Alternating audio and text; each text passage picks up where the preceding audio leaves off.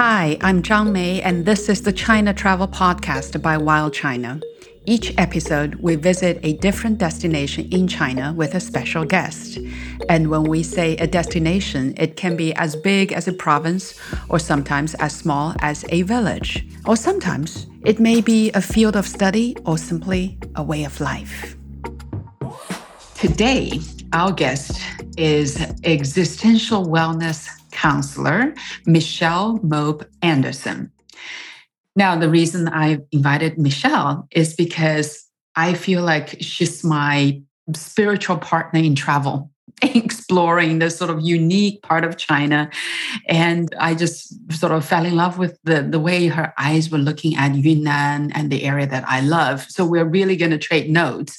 And before we go there, let me tell you a little bit about Michelle. Michelle has master's degrees in counseling, spirituality, and political science, as well as a doctorate in ministry, focusing on reconciliation and the arts. We'll get there as well. Right now, Michelle is joining us from Beijing, but in normal times, she has a split residence between Stockholm, Sweden, and Beijing, China. Michelle is also an avid traveler, and we're proud to say she's been on, I think, a couple of Wild China trips. We'll start somewhere there. And Michelle is particularly interested and well-versed in the history of missionaries in China, which is the area we're going to talk about. And she has traced the roots herself and visited many of these remaining Catholic structures and communities that are still there today. And the communities there are very, very active. So this is the area we are going to focus on. And just some of you don't know, this is the same area that inspired Wild China. That's why we're going there. So welcome, Michelle. Thank you very much, May. I am so grateful for the work that you do because it allows me to do the work that I do. So Fantastic. You're wonderful. So let's start with the area that you recently traveled to, or the past one or two trips in this corner of Yunnan that has really, spurred this communication between you and me. Tell us about the trip. Well, I had wanted to travel up the New River for several years, and everyone told me, "Oh, you really can't get there because it's not developed for travel at all." And I had heard that there were many Catholic churches along the border to Myanmar following up this river. And I was just absolutely determined that there had to be a way to do it. And yeah, maybe it wasn't so easy. It was more work for you than it was for me. But organizing a driver and not only a guide, but a translator for the guide who was a speaker of Tibetan and local languages. And we'll get to that story later too. But as I understand it, he learned Chinese. He learned Mandarin because of you, May. I'm honored. Yes.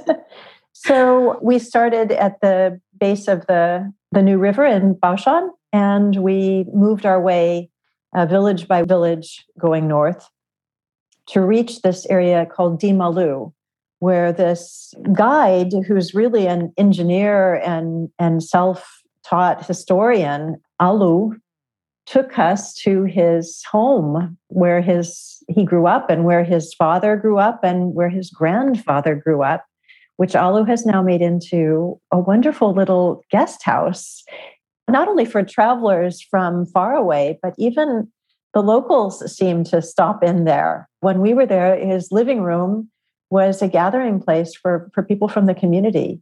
Fantastic. It was something special. Yeah. So let me back up for some of our audience who've never been to China.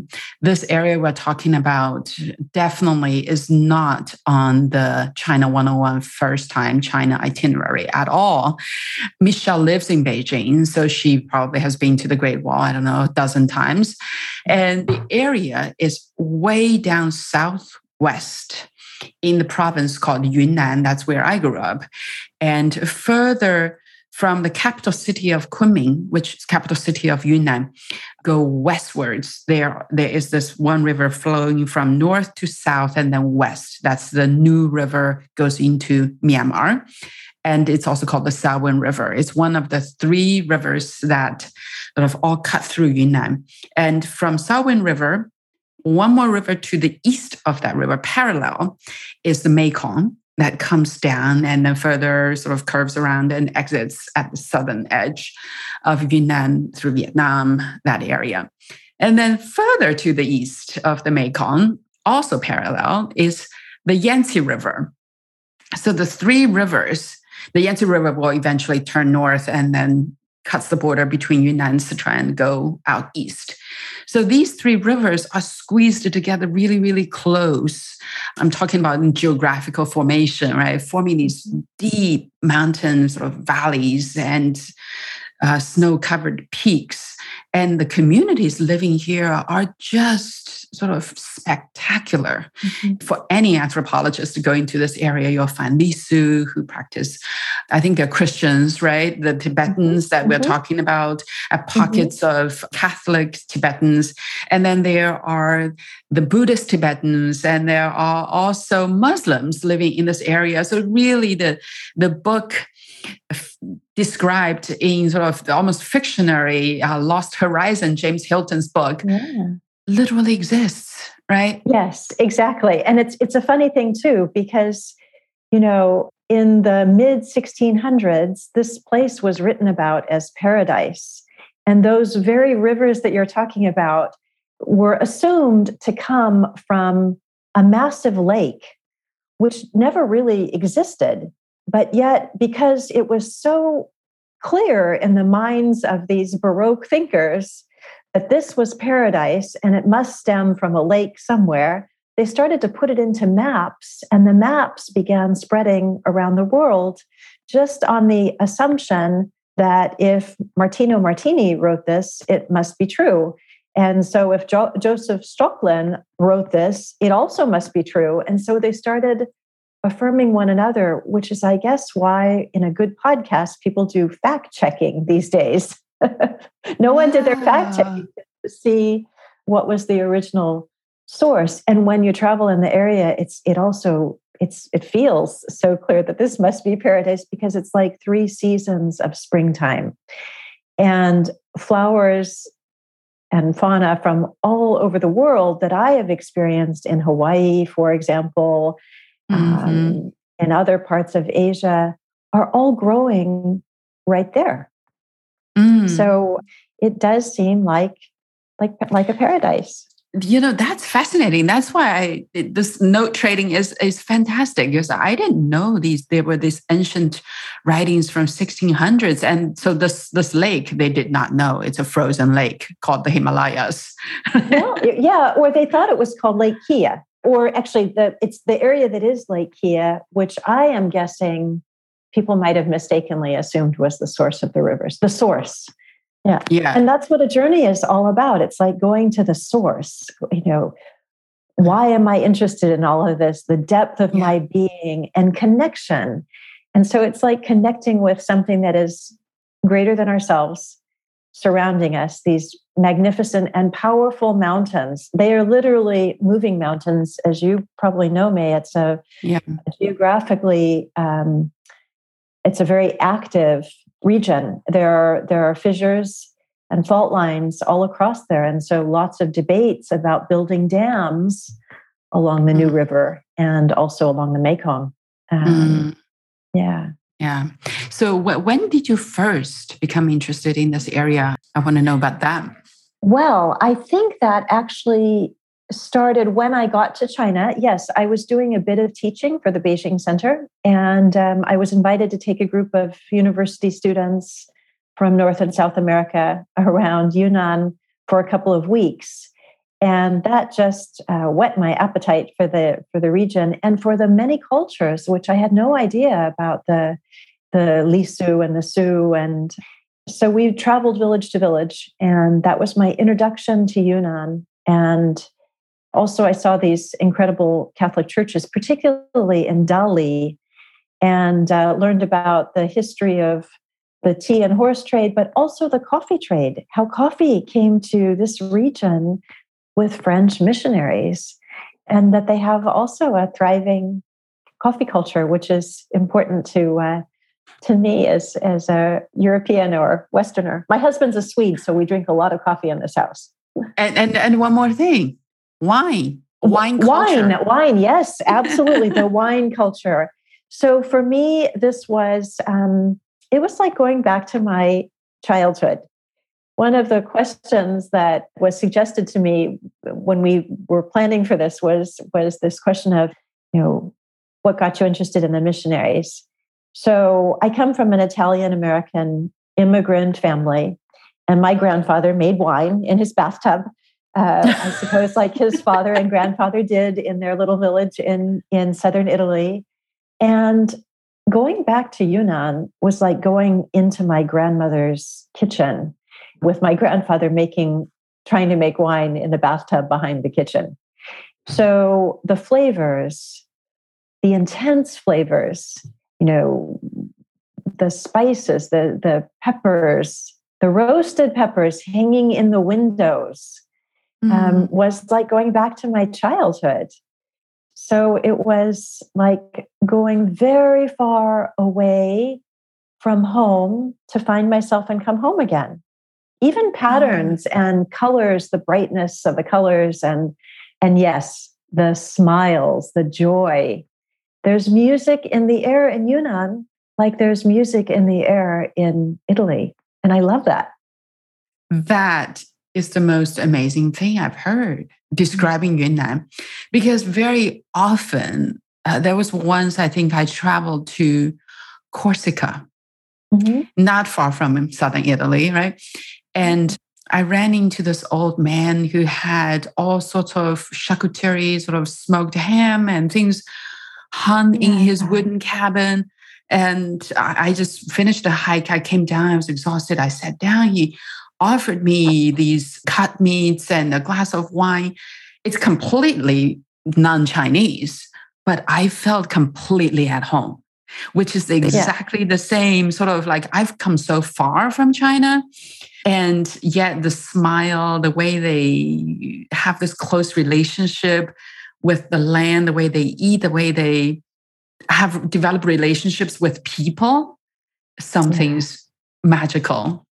Absolutely. And that farm to table experience is something that I really appreciated, especially in Alu's home, his guest house, but his home that he opened to us, sharing meals with his family around the table. And they were literally farm to table, garden to table. I could look out the window and see where the zucchini grew and where he'd collected the eggs right outside the window.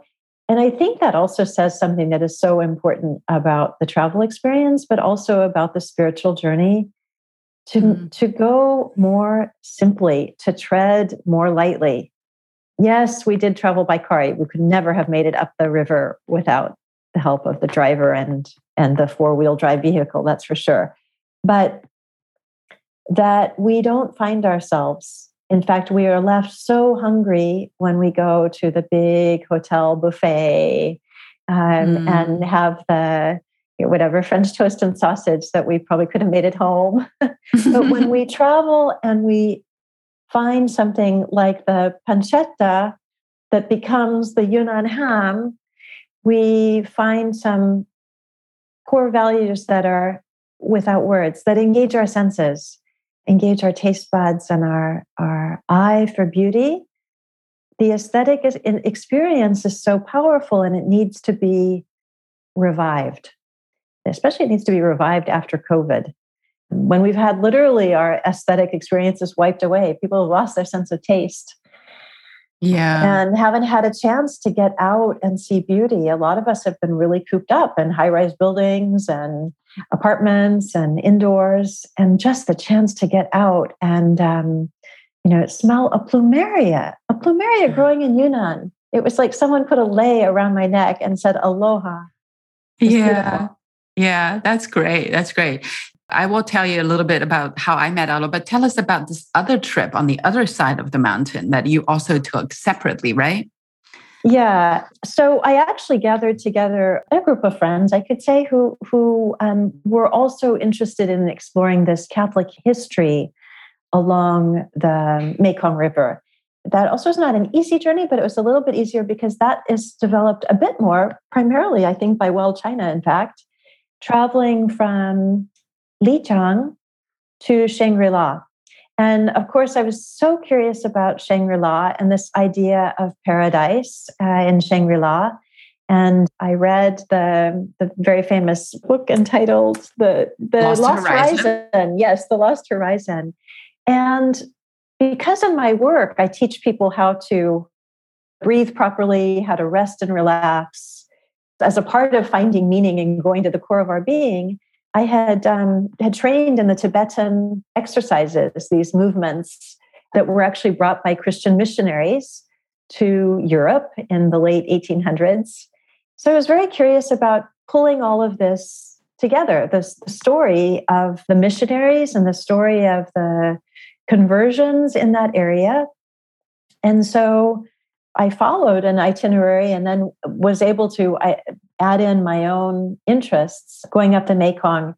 And the destination was Shangri-La with a stop in Xizhong, which is a wine region and also very famous among those who are deeply interested in Tibetan Catholicism. But as a part of that trip, we were on our way up and we stopped in Tashing for a night. And Tashing is already known for its feng shui. It's a very beautiful niche in a mountain, in a hillside. And the innkeeper did not speak a word of English. Two of my fellow travelers are speakers of Chinese. So they were able to engage in this very deep conversation. And he was pouring tea for us. And then it got chilly outside. So we went in the house. And then he ran to another house in the village to pick up a bag of dried walnuts. And so there we were cracking walnuts from the 100-year-old tree that was growing outside. And he said, I'm assuming he said something like, well, if you're interested in Catholic churches, he said all of this in Chinese, follow the river for about a half hour, 45 minutes, and you'll come to a very historic church from the late 1800s, like 1870. So the next day we did that and we got lost, which was wonderful. And we found our way down to the river edge where there were a few farmers with their water buffaloes. And our guide, Tashi, at that time, he asked, there's like a church somewhere around here. Can you tell us where it is? And do you know if anybody has the key? And the man with the basket on his back, he's kind of stood up and he pointed to himself. The man that was in the fields down with his wife was the keeper of the church in the village, and he had the key. And so we breezed by the breath of his water buffalo, and we found our way through these really winding village streets with him carrying his spring garlic and his basket on his back and garlic bouncing. And so he took us to this incredible little church built in 1870 by Swiss and French missionaries. And it was just really a pearl, a real find. Mm-hmm. I can share a little bit of that story. So, please. Yeah, it came to life that these French and Swiss men, how they had gotten there, because the journey wasn't easy. And we had a car, but they were on donkeys and walking and hiking. So they built this church in 1870 to help the villagers. And it was an extremely poor community. Imagine a ravine with very little access. And the man with the spring garlic on his back opened for us not only the very beautiful little church, but he also opened the rooms on the side where the photographs were kept of the missionaries. And they were withered and dog-eared and kept in frames. And so I just started snapping photos, and I asked if I could, and he said, yes, of course. So standing on the top of a wobbly folding chair, taking pictures, and the stories of these missionaries, when I left that room and I walked out into this incredibly beautiful vineyard that they had planted, the vineyard that they had planted for the wine for the church, it touched me so deeply. And then the keeper said that this church is actually supposed to be be taken away because it's too close to the water, and it's been deemed that it would be dangerous for the church. and for the village to remain here. So they were, in the next year or two, they're going to be moving the village and moving the church. And so these walls from 1870. So what does that mean to move a church? I don't know, maybe they take the altar, or maybe they take some of the small statues or something like that. But all of this risks being lost. Is it because of the hydropower station that's being built there? I suppose so, yes. I know it's because it's of the rerouting of the river that the water level is going to most likely rise. So, and I have, in my circle of international friends here, friends that are engineers, and I've talked to them about this, and they actually are advising the government not to build dams because of the earthquake danger in the area. It's really seismic. Both the New and the Mekong. Anyway, I left that little church and all of those photographs, and I can barely even pronounce it, but it's Shaoweishi. Shaoweishi is the village. And I started having these dreams at night, not at all frightening dreams, but very friendly dreams of, right from the photos, the faces of these missionaries was coming out one by one and smiling at me and raising their eyebrows, kind of like asking me, what are you going to do? What are you going to do next? What do you feel called or moved to do with all of this, Michelle? And then I'd wake up thinking, I got to do something. So I've got to go back. I've got to learn the story. And that was what brought me back to the region. Going on to Xizang was very moving and beautiful too. And the chant of the women chanting the rosary. So chanting the same prayer that we pray all around the world as Catholics, but chanting it in Tibetan. That rhythm rings in my ears, and it beats in my heart because it's rhythmic with the heartbeat. It's magnificent. From there, we went on up to Shangri-La, over those incredible mountains, over that mountain pass. So that was like traveling a couple of seasons in a few hours, and generations and centuries and faiths as well, just in the course of a few hours, crossing over that massive mountain pass where we find Shangri-La. Thank you for sharing that story. Your description of the bouncing baskets of walnuts just completely took me home. And I feel like, okay, now I'm ready to share I consider the origin story of Wild China. And that's why I feel so close to your route of exploration in Yunnan.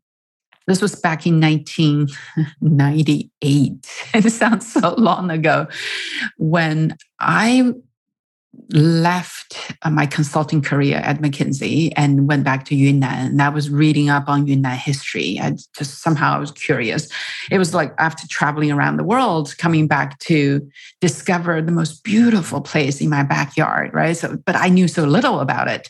So I started reading the Tea Horse Trail that goes all the way from Pu'er to Tibet, and all these pockets of Catholic Tibetans, which completely took me by surprise. I'm not religious by any means, but I feel like I'm spiritual, but not religious. I think I want to talk to you about that as well in a little bit.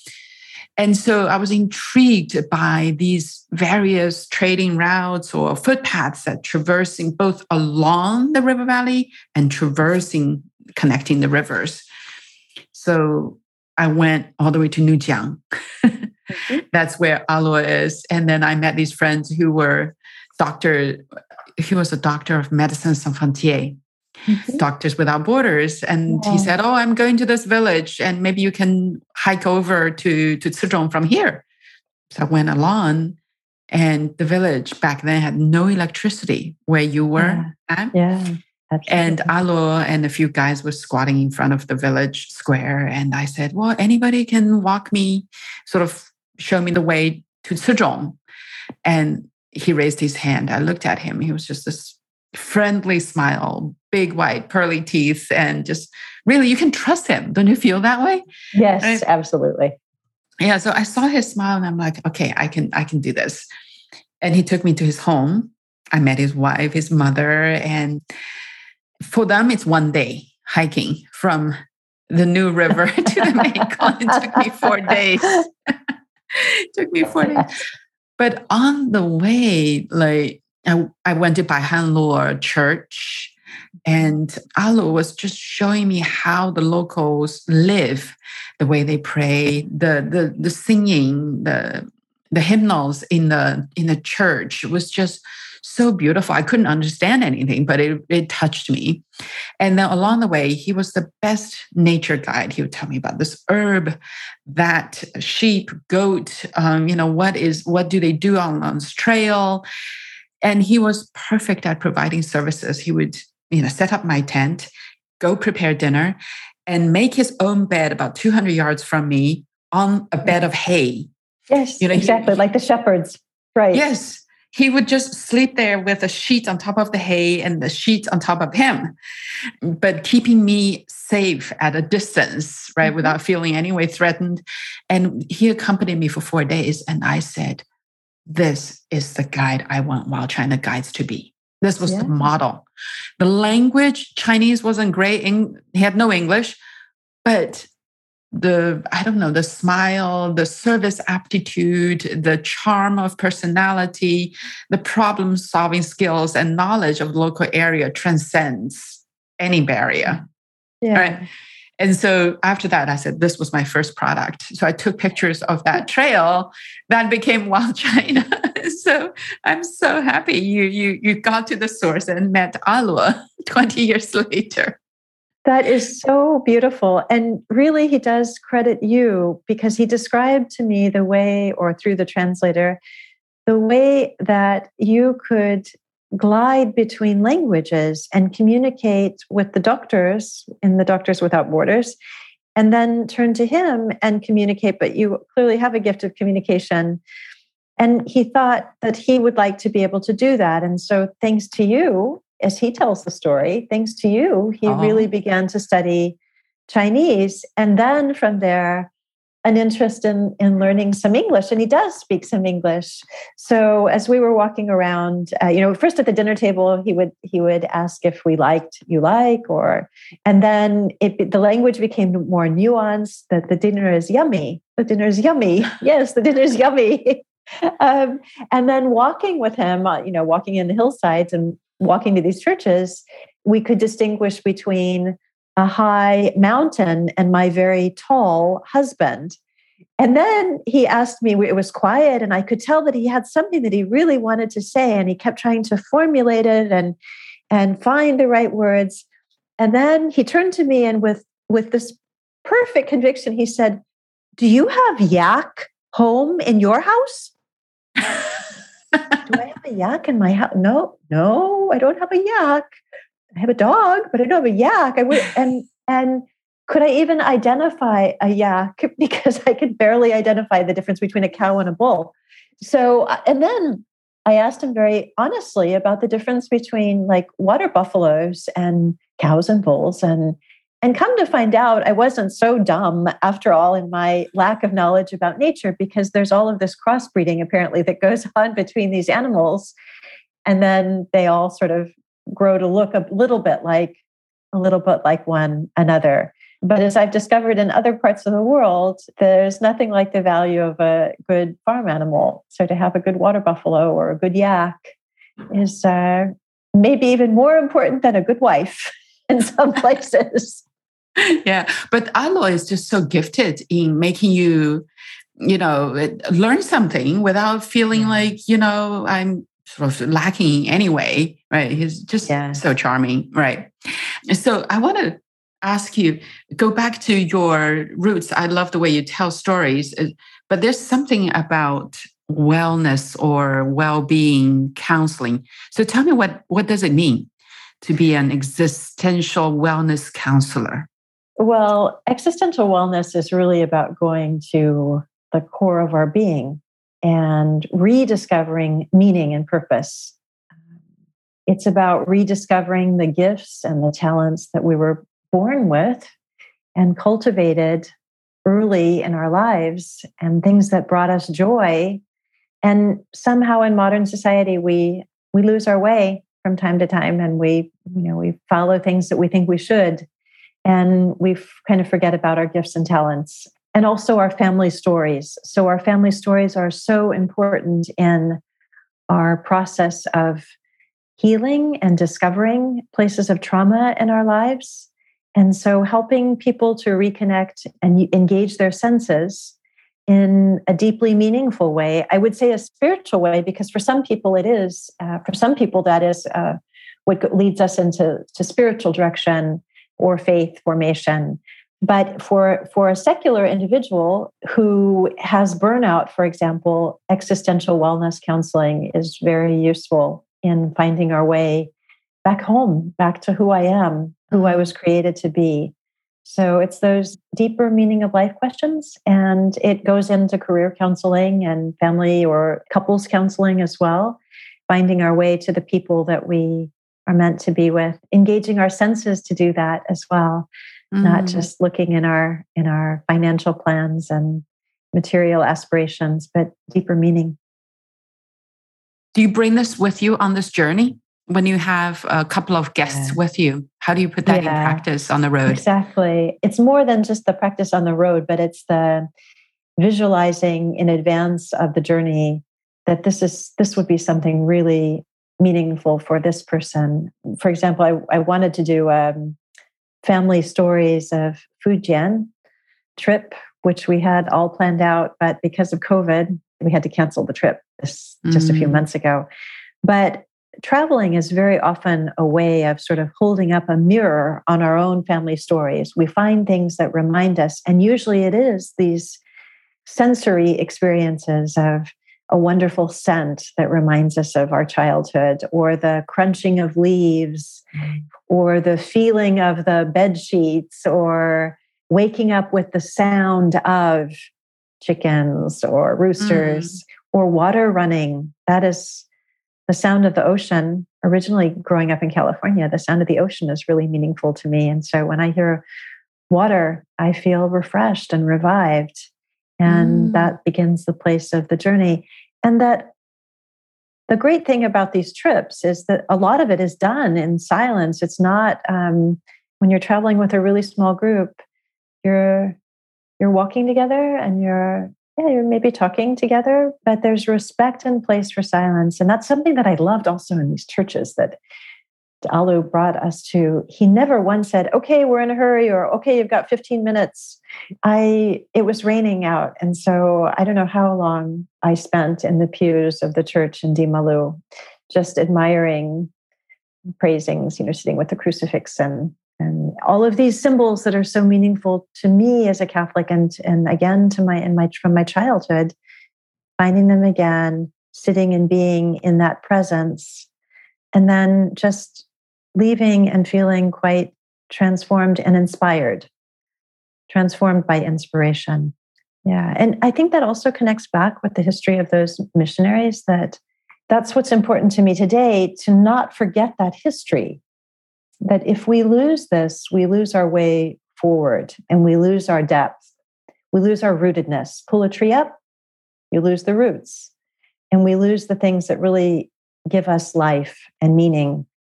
And so I think on these trips, it's really important to realize that these men and women, also very many women, they made an incredible difference in the lives of people in this region and connected them with a broader tradition, a global tradition. They connected them with something in Europe and something that had also traveled to the US. In the States, I remember Mother Cabrini. There are Cabrini hospitals and Cabrini centers, especially on the East Coast. And Frances Cabrini had always wanted to come to China. And like me, she ended up as an immigrant to America, and she took care of my extended immigrant roots in America. So going to Yunnan kind of also feels like I did something for her. And knowing that these missionaries, they made a difference and they left something for us here, for these people and for us, and they connected us. And we don't want to lose that connection. We don't want to be cut off by a virus or cut off by a set of mountains. Oh my goodness. Yeah.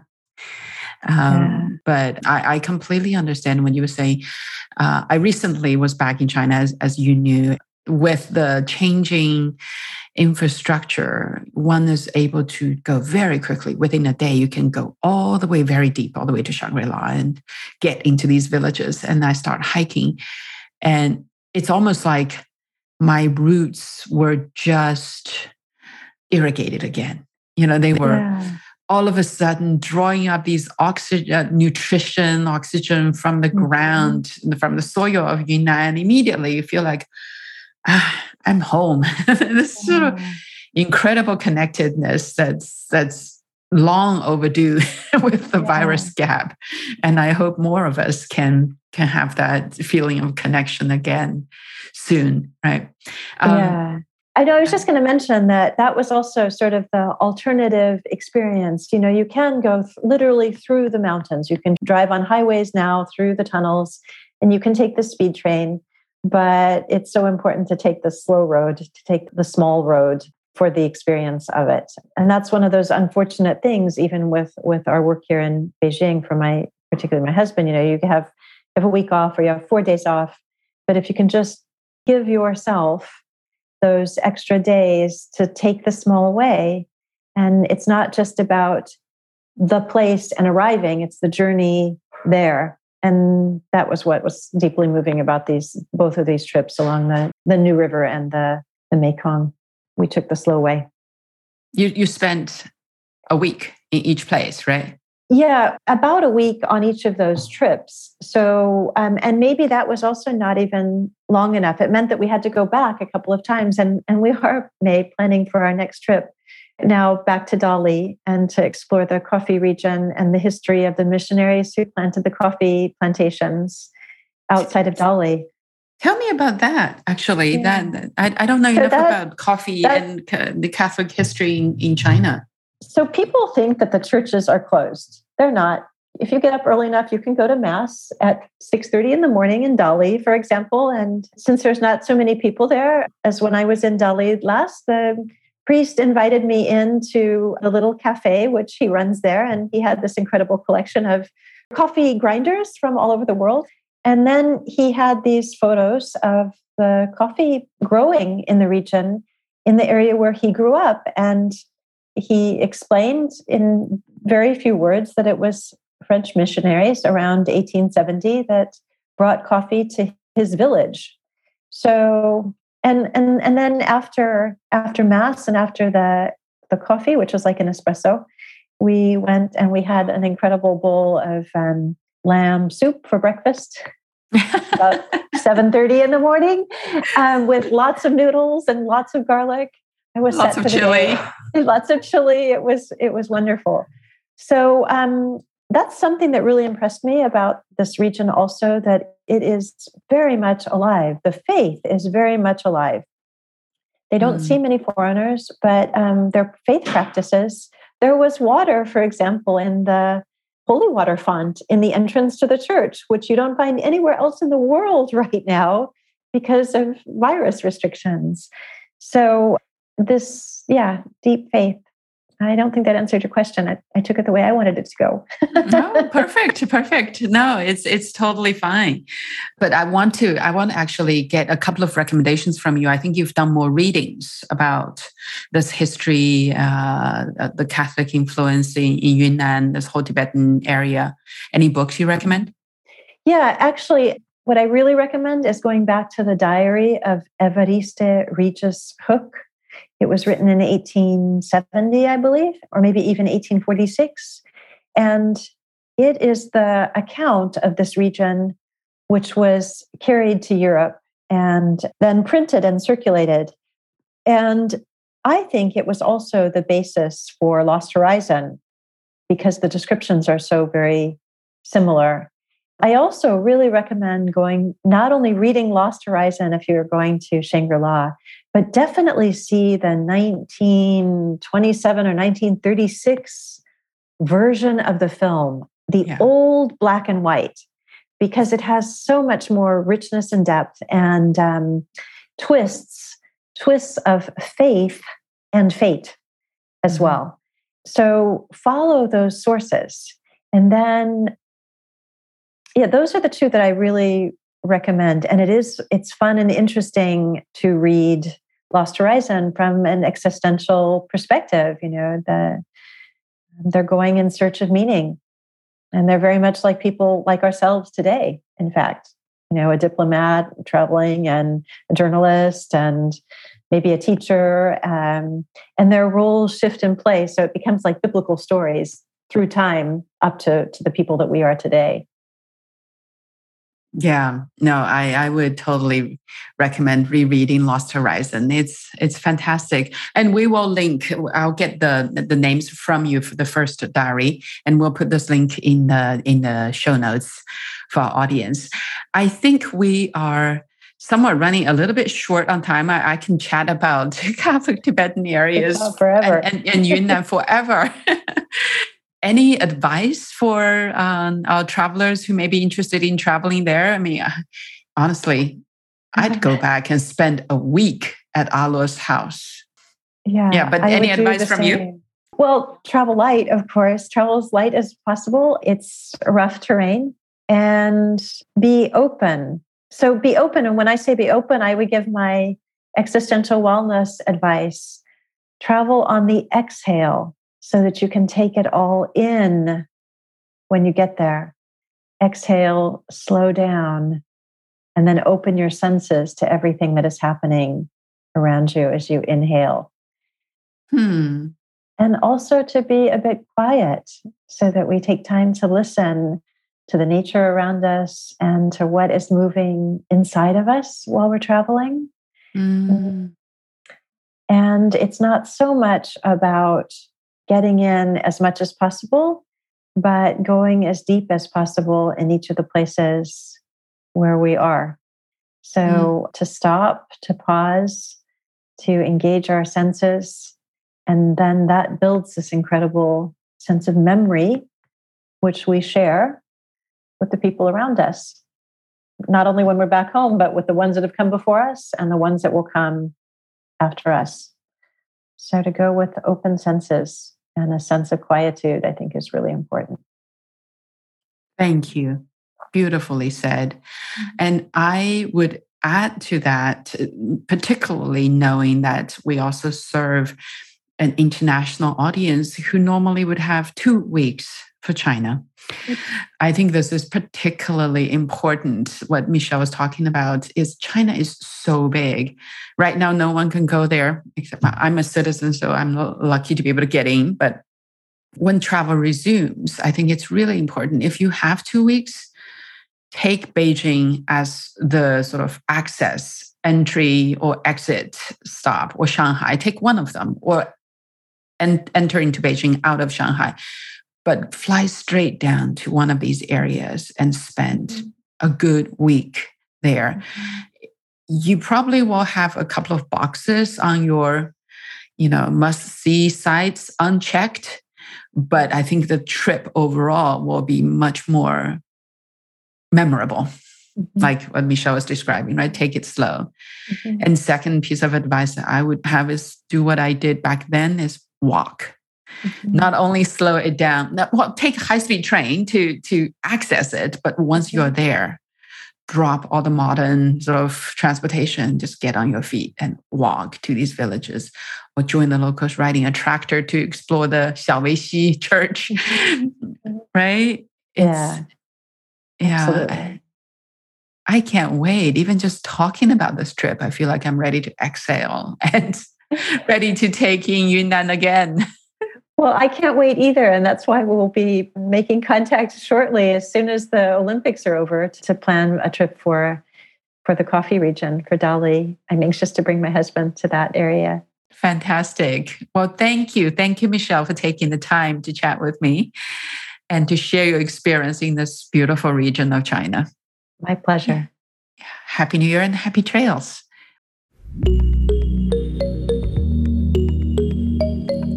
Thank you for joining us for this episode of the China Travel Podcast, produced by Wild China Travel and hosted by me, Wild China founder Zhang Mei. For every episode, you can find a summary with timestamps and a list of resources on our website, wildchina.com. If you enjoy this episode, we encourage you to subscribe to this podcast wherever you get your podcasts. You can also follow us on social media at Wild China Travel, or me personally at Wild China Mei. That is MEI. Thank you and see you next time.